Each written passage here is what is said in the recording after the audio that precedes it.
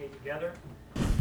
This time, if any of the children need to go through this time, here's your chance to go up along the side and go through there. And that would be great. We'd have you there. Okay, here they go.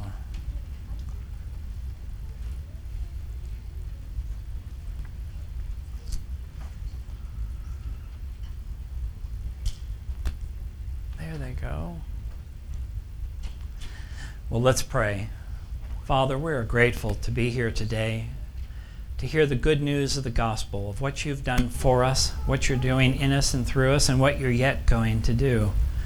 We would ask, Father, that you would help us as we hear the scriptures, that, Father, it would not go in one ear and out the other, but it would something that would go deep into our heart. As we listen to the scriptures that you've given us, we pray, Father, that you'd give us understanding. Give us the strength to be able to know, Father, what you have for us. And Lord, we pray that this would all resound to your glory and that we would grow in you and we would understand your faithfulness and your goodness to us. We pray this in Jesus' name. Amen. The message this morning, if you notice, it's what is called Not Ashamed. And you can be understanding quickly where that's coming from here in the book of Romans that we're in. Not ashamed. The passage this morning is going to be important. I want to begin by describing and telling you a little bit about one of the things that happened a long, long time ago, because it goes right with our passage this morning. It was July 1st, 1523. Even Tom McCullough wasn't even at that point. Oh, that's okay. That was 1523. There were two young men named Heinrich Voss and Johann Esch. They were both from, like we would call today, Holland. And these men had been very much impacted by a monk who was in big trouble by the name of Martin Luther.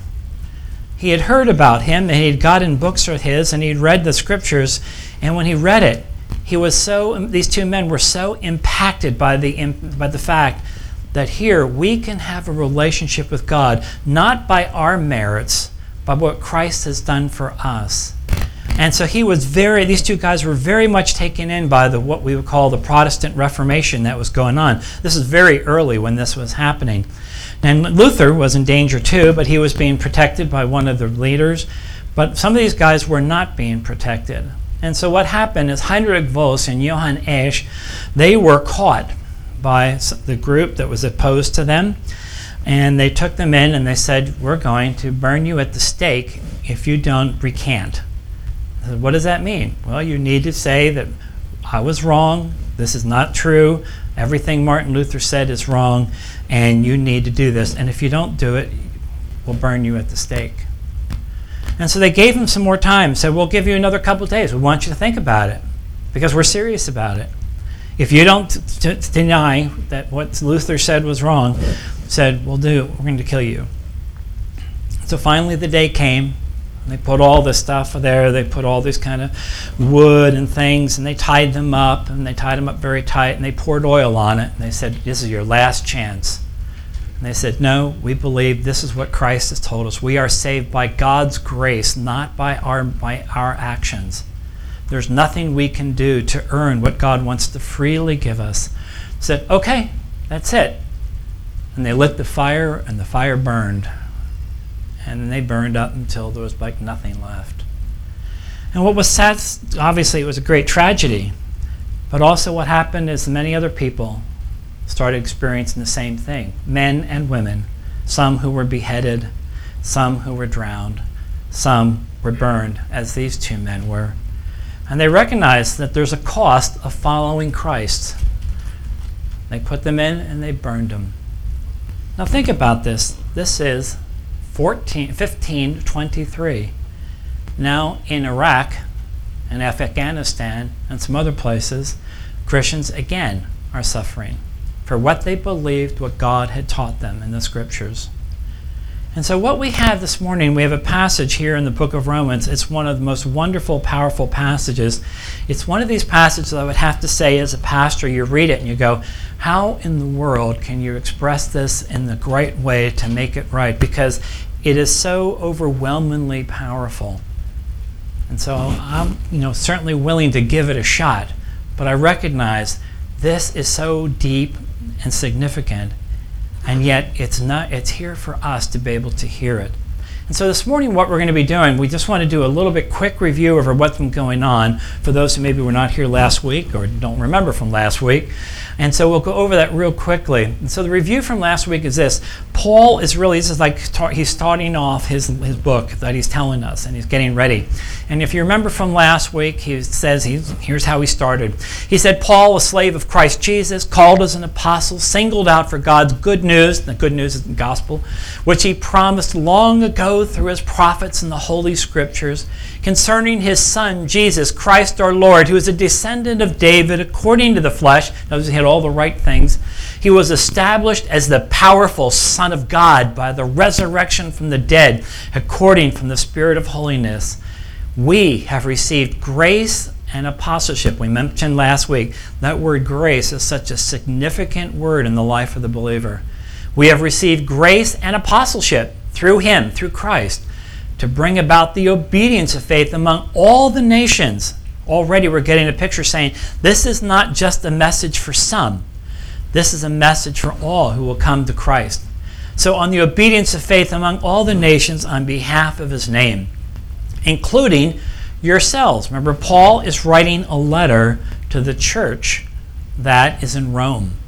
And so he's writing, including yourselves who belong to Christ Jesus by calling, to all of you who are in Rome, loved by God, called as saints. And he says, grace to you and peace from our God and Father, the Lord Jesus Christ. It's a beautiful way he begins it. And he wants to make sure that they understand, saying, my role is for you to understand the gospel, and we want to take it to the world. And what he does in these next couple verses is extremely important. Let me show you what I mean. In this passage we have, where we're going to be focusing only on this little section of Romans 1 to 18, he's going to be talking about the fact of what he wants to bring the gospel to the world and how he's going to go about to do that. But to do that, you need to understand, he's going to tell us, of what do we mean by knowing God. So we'll look at this passage if you would. So we're going to pick this up. It's verse 8 if you're following in your Bible. So he says this, first, I thank my God through Jesus Christ for all of you, because the news of your faith is being reported in all the world. Now, he's obviously exaggerated in one sense. I don't think the Hawaiians have heard the gospel yet, or the Chinese. But in their world, in the world that they knew of, in that Mediterranean world of Rome and Greece, he was saying the gospel is going out. We got to remember, here we have many, many Christians in America, and we're thankful for that.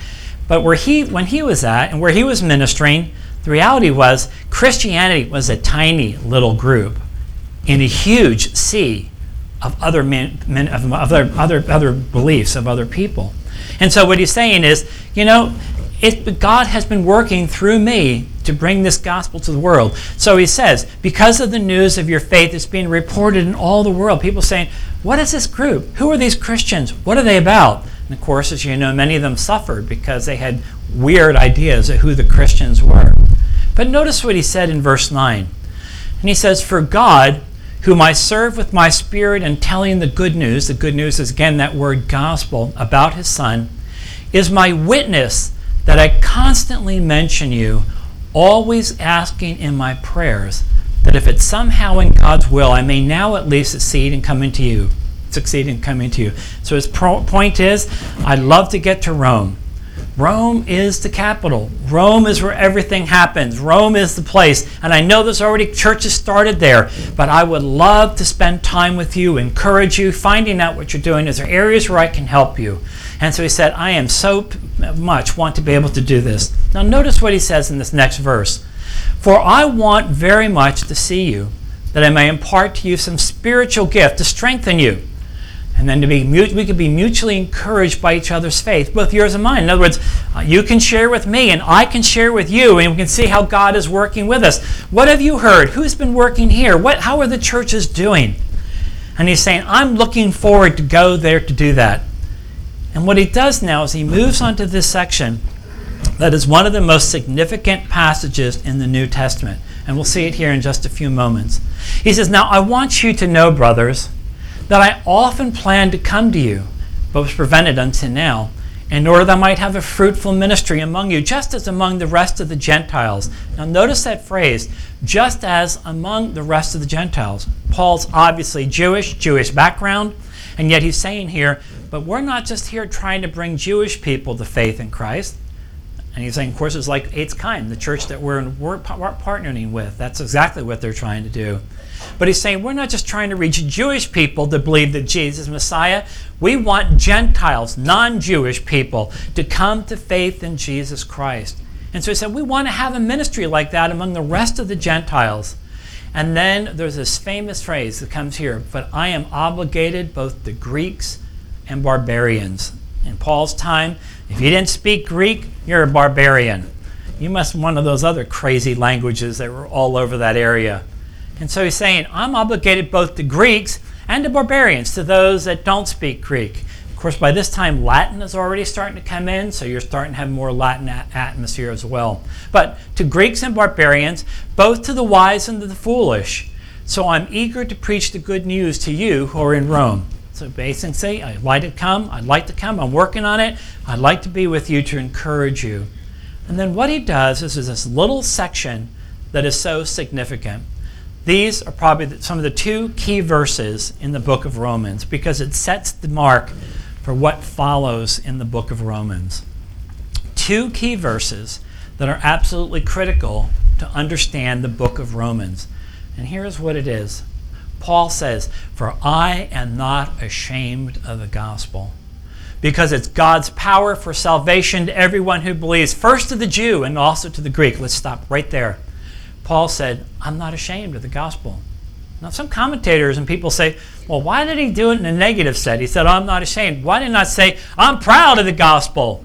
Well, I think for Paul, it's like, I'm not ashamed, even though 95% of the people around me think I'm an idiot, because I'm one of these Christians. And so you see even just the way he's responding here, saying, I'm not ashamed. I know many people would be ashamed because our religion sounds so weird. Like, wait a minute, run this by me one more time. You believe that there's a dead Jew who was alive again, and now he's living someplace out in outer space, and you want me to believe that. Is that correct? And Paul's going, not the way you describe it. No, that's not exactly the way I want to describe it. But the point is, they're saying, really? This is what you believe? I mean, are you stupid or something? I mean, who believes this kind of stuff? And Paul said, well, actually, there's quite a few of us, and we're growing.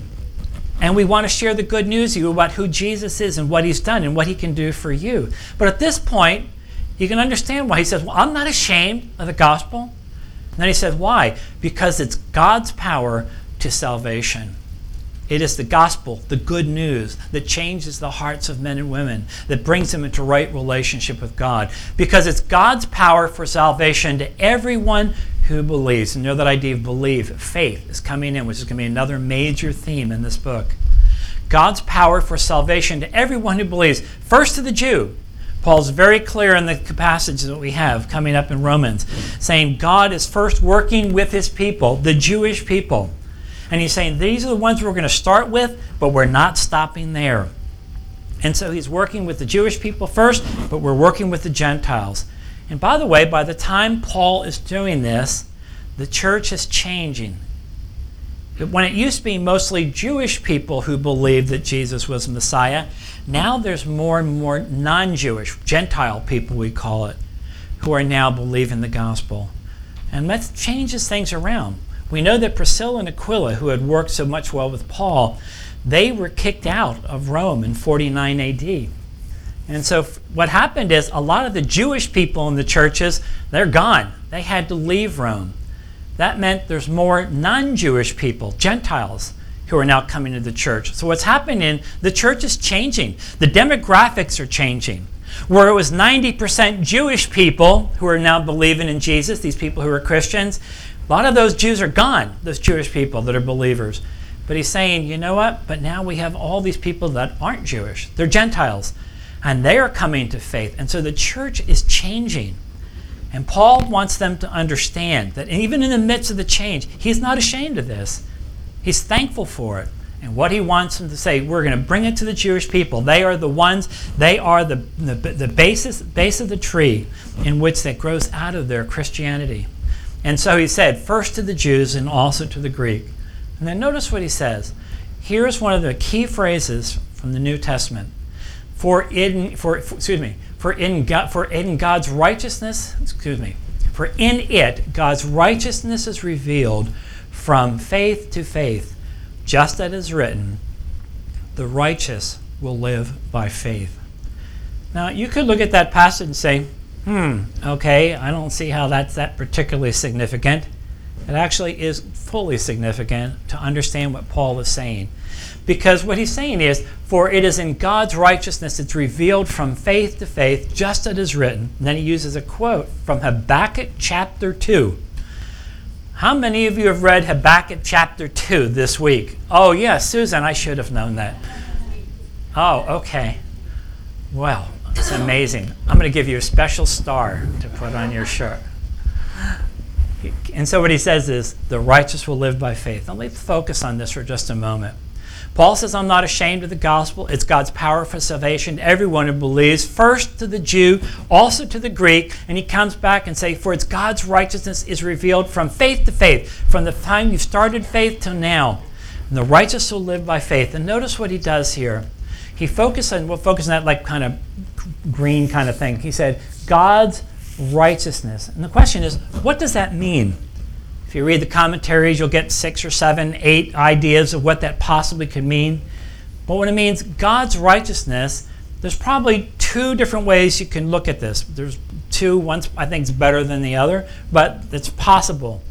And so there's, let's say, at least 2 ways you could take that phrase. For in it, God's righteousness. What does that mean? Well, let's put it this way.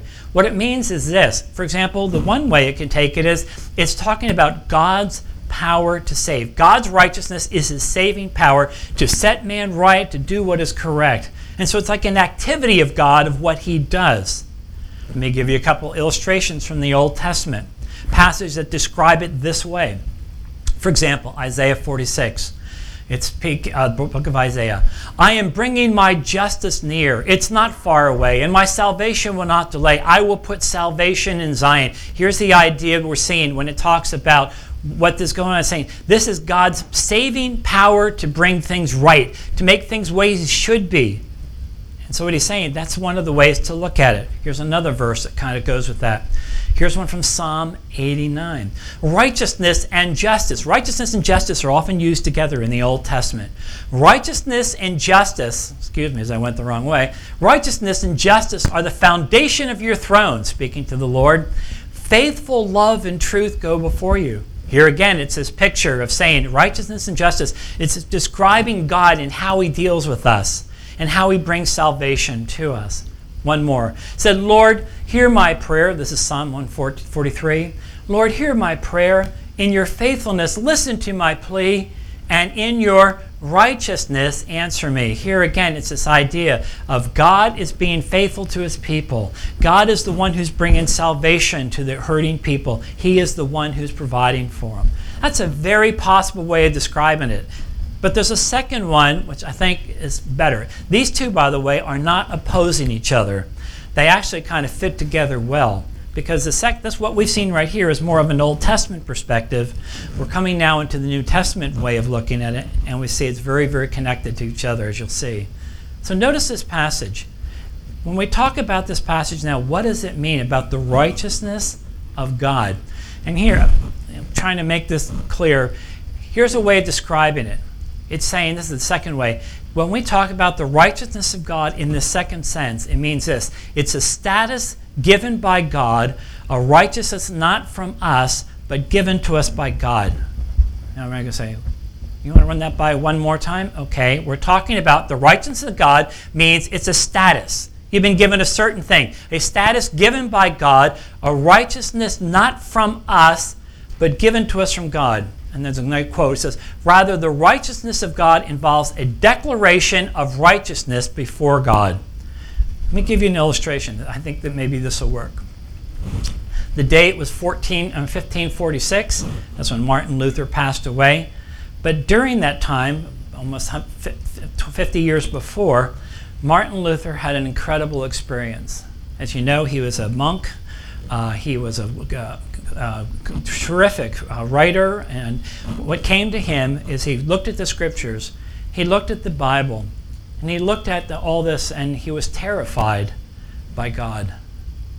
He was terrified that he would never be good enough. He could never be a good enough monk. And he kept saying he could do it, and he had these couple of experiences that just terrified him. God was a terrifying thing, and he didn't know what to do about it. And so what happened is he went, and of course he kept continuing studying the Bible. And here's how Luther described it, what happened himself. He said, the righteousness of God used to hit my heart as a thunderbolt. In other words, he's terrified by it. As you may remember, he was outside one time by a tree and he was hit by lightning. He personally didn't get hit, but it terrified him. He thought there was that terrible God who almost killed him. And he said, but here's what happened to me. The righteousness of God used to hit my heart as a thunderbolt. I immediately thought righteousness was the grim wrath of God with which to punish sin. In other words, the righteous God is going to hammer you because you're a sinner, you deserve all this. And he said, you know what? With which he punished sin. And notice this phrase, what Luther said. I hated St. Paul. That's pretty interesting when you got who's a monk and a theologian to say, I hate Paul. I hated Paul with all my heart. When I read that phrase, the just will live by faith. And Luther said, I can't do it. I can never be good enough. I try and I do the best and I fast and I do this and I do all these things that I'm supposed to do as a good monk and as a good theologian. And I'm still a sinner.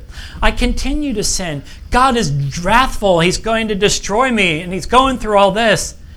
And all of a sudden, his great time when all of a sudden this all came together for him, he went back to a guy who was from his own group, the Augustinian group.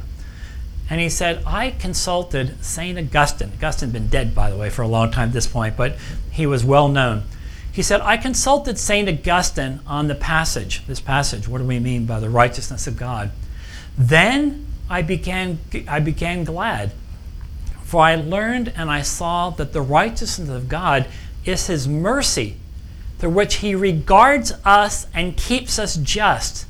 Thus was I comforted. In other words, he understand I had totally misunderstood the understanding of that passage.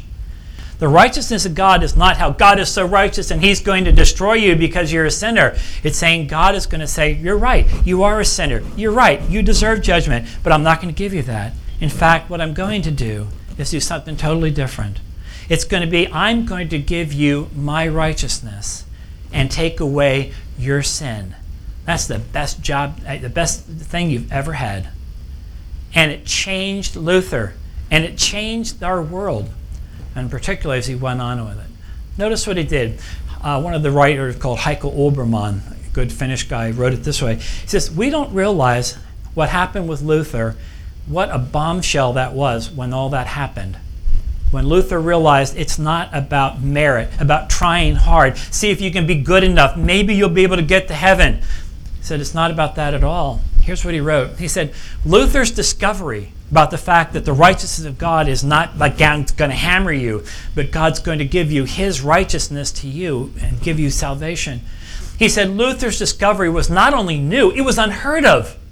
It rent the very fabric of Christian ethics, reward and merit, so long undisputed as the basic motivation for whole human action, was robbed of their efficacy. In other words, the whole world is changing. You say, do you understand this?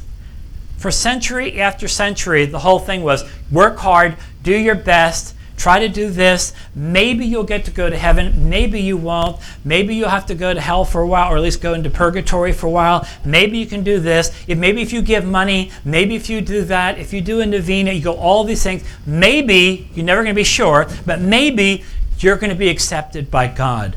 And Luther took that and went, boom, and blew it right out of the church. Now, it's not like they all decided to go with him, but many of them did. And suddenly there was the understanding of saying, is that what this is all about? The righteousness of God is God sees us in our sin. He knows that we are sinners, but yet he has taken his righteousness and imputed it to us. We who deserved death we've got life. He imputes that to us. And it's because of that we have a relationship with God that is so special and so wonderful. Because we don't have to try to merit. I don't have to keep saying, am I good enough? Am I good enough? He said, no, you're not good enough. That's not the point. The righteousness of God is that God imputes his righteousness to you.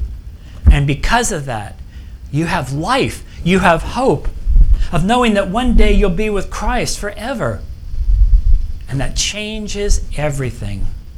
Now, as I mentioned a few minutes ago, many people came to that belief as well. And many people died because of that faith. Many of them were martyred. But God was with them. And God used Martin Luther to make a huge impact on our world.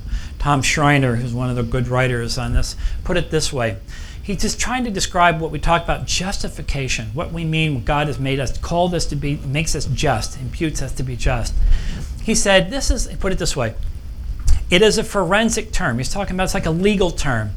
It is a forensic term, this is what justification is, signifying that people who are sinners stand not guilty before God, even though they've done bad, because of God's gift, the gift of God's righteousness. His righteousness has been given to us. It's been imputed to us. Even though we deserve death, he's been given that to us. And he's saying that changes the way we look at our relationship with God. And of course, that's where the whole Protestant Reformation came out and continues to go today. And so this passage, that little phrase, which seems like it could be, well, it's only that long, is an absolutely crucial one, particularly in our culture now, where more and more we have people know less and less about the Scriptures, and they become more and more not understanding what God is doing.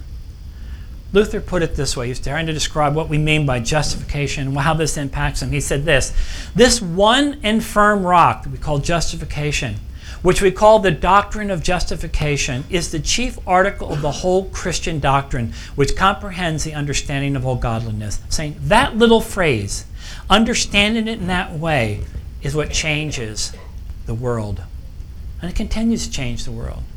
Around the world where the gospel is being preached, there are men and women, most of them would not even know exactly what we're talking about, necessarily about justification. Some would, some would not.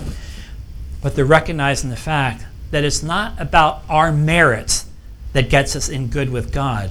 It's God's mercy to us in which he imputes his righteousness to us that allows us to have a relationship with him. That is absolutely critical to understand what the gospel is all about. The righteousness of God. The term that we described just a minute is justification. This means that God declares the ungodly to be righteous in his sight, not on the basis of their good works, but in response to their faith. That is at the core of the gospel. It's at the core of the book of Romans. If we don't get that early on in the book of Romans, the rest of it's going to seem strange. But it's important for us to understand, what do we mean when we talk about justification and the righteousness of God? One of the great quotes that goes so much well with this in Romans chapter 4 is it says, "But to the one who does not work, but believes on him who declares the ungodly to be righteous, his faith is credited for righteousness." This is a great little verse that summarizes what Luther was talking about. But to the one who does not work. Remember, he's coming out of a middle-aged thing which says, work, work, work. Do what you can. Maybe it'll be good enough. Maybe it won't. You have no assurance of salvation. He says, no, Romans chapter 4, the one who does not work, that is, he's not been doing all these things, but believes in him who declares the ungodly, that's us, to be righteous. He's not going to say, well, you are ungodly. You're right, you're ungodly. But what I've done, he's saying, I am taking your sin. I am taking the rap for you. I am willing to do that. Not only take away your sin, but I'm giving you my righteousness. No, you don't deserve it. It's all mercy. He said he declares the ungodly to be righteous. His faith is credited to righteousness. That is a powerful passage that's at the very core of this book. And my hope is that as we go into this book, as we continue on with it, that as a foundation will help us to understand what does it mean, what Christ has done for us, the difference it makes in the hope that we have in the gospel. Two things I want you to think about as we close. If you truly understand what Paul is saying, that we, by the righteousness of God, even though we're sinners and we've failed and we've messed our lives up, he's saying Christ has not only forgiven us, but he's imputed to us his righteousness, divine righteousness from God given to us. He said, if you have that, you ought to be the most humble person in the world. Because you recognize, I deserved hell. And instead, what did I get? I got everything. I've been given so much. And it's not because I earned it. I didn't earn it. It was pure mercy. Pure mercy of a loving God. And he's saying there ought to be humility upon us. There's no point in the life of a Christian where there ought to be struggling with arrogance. What do we have to be proud of? Nothing. It's all of faith. It's all of Christ. It's all God's mercy to us. Humility is one thing to take out of this. If God has really done this for us, we ought to be the most humble people on the face of the earth. But the second thing that I want to ask you this, it's a question. Here it is. Could you explain justification to someone else? I don't want you to raise your hand. Please don't do that, okay? But I'm asking you, what if you got into a conversation with somebody? And they're saying, you know, I'm a sinner. I really blew my life out, and I've done really bad things.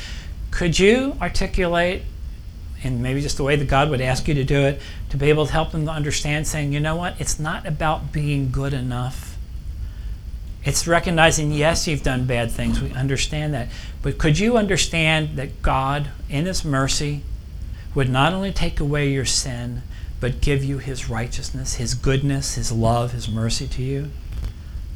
There's a question for you. Could you articulate that? Could you say that to another person? And if not, maybe it's an opportunity for you to think a little bit and read a little more about it, because it goes right to the core of the gospel. Father, we thank you for the book of Romans. It's an incredible book. It reminds us again of your great mercy. Father, help us to be a humble people before you. There's nothing we can say that we earned this from you. It's pure mercy. It's pure grace. And we're always going to be grateful. Be with us, Lord. Help us as we continue in our service. Prepare our hearts to come to the table where week after week we're reminded again of your faithful love. That we experience new life in Christ, not because we're good, because we're not, but you are powerful and you are great, and we give you great praise. Amen.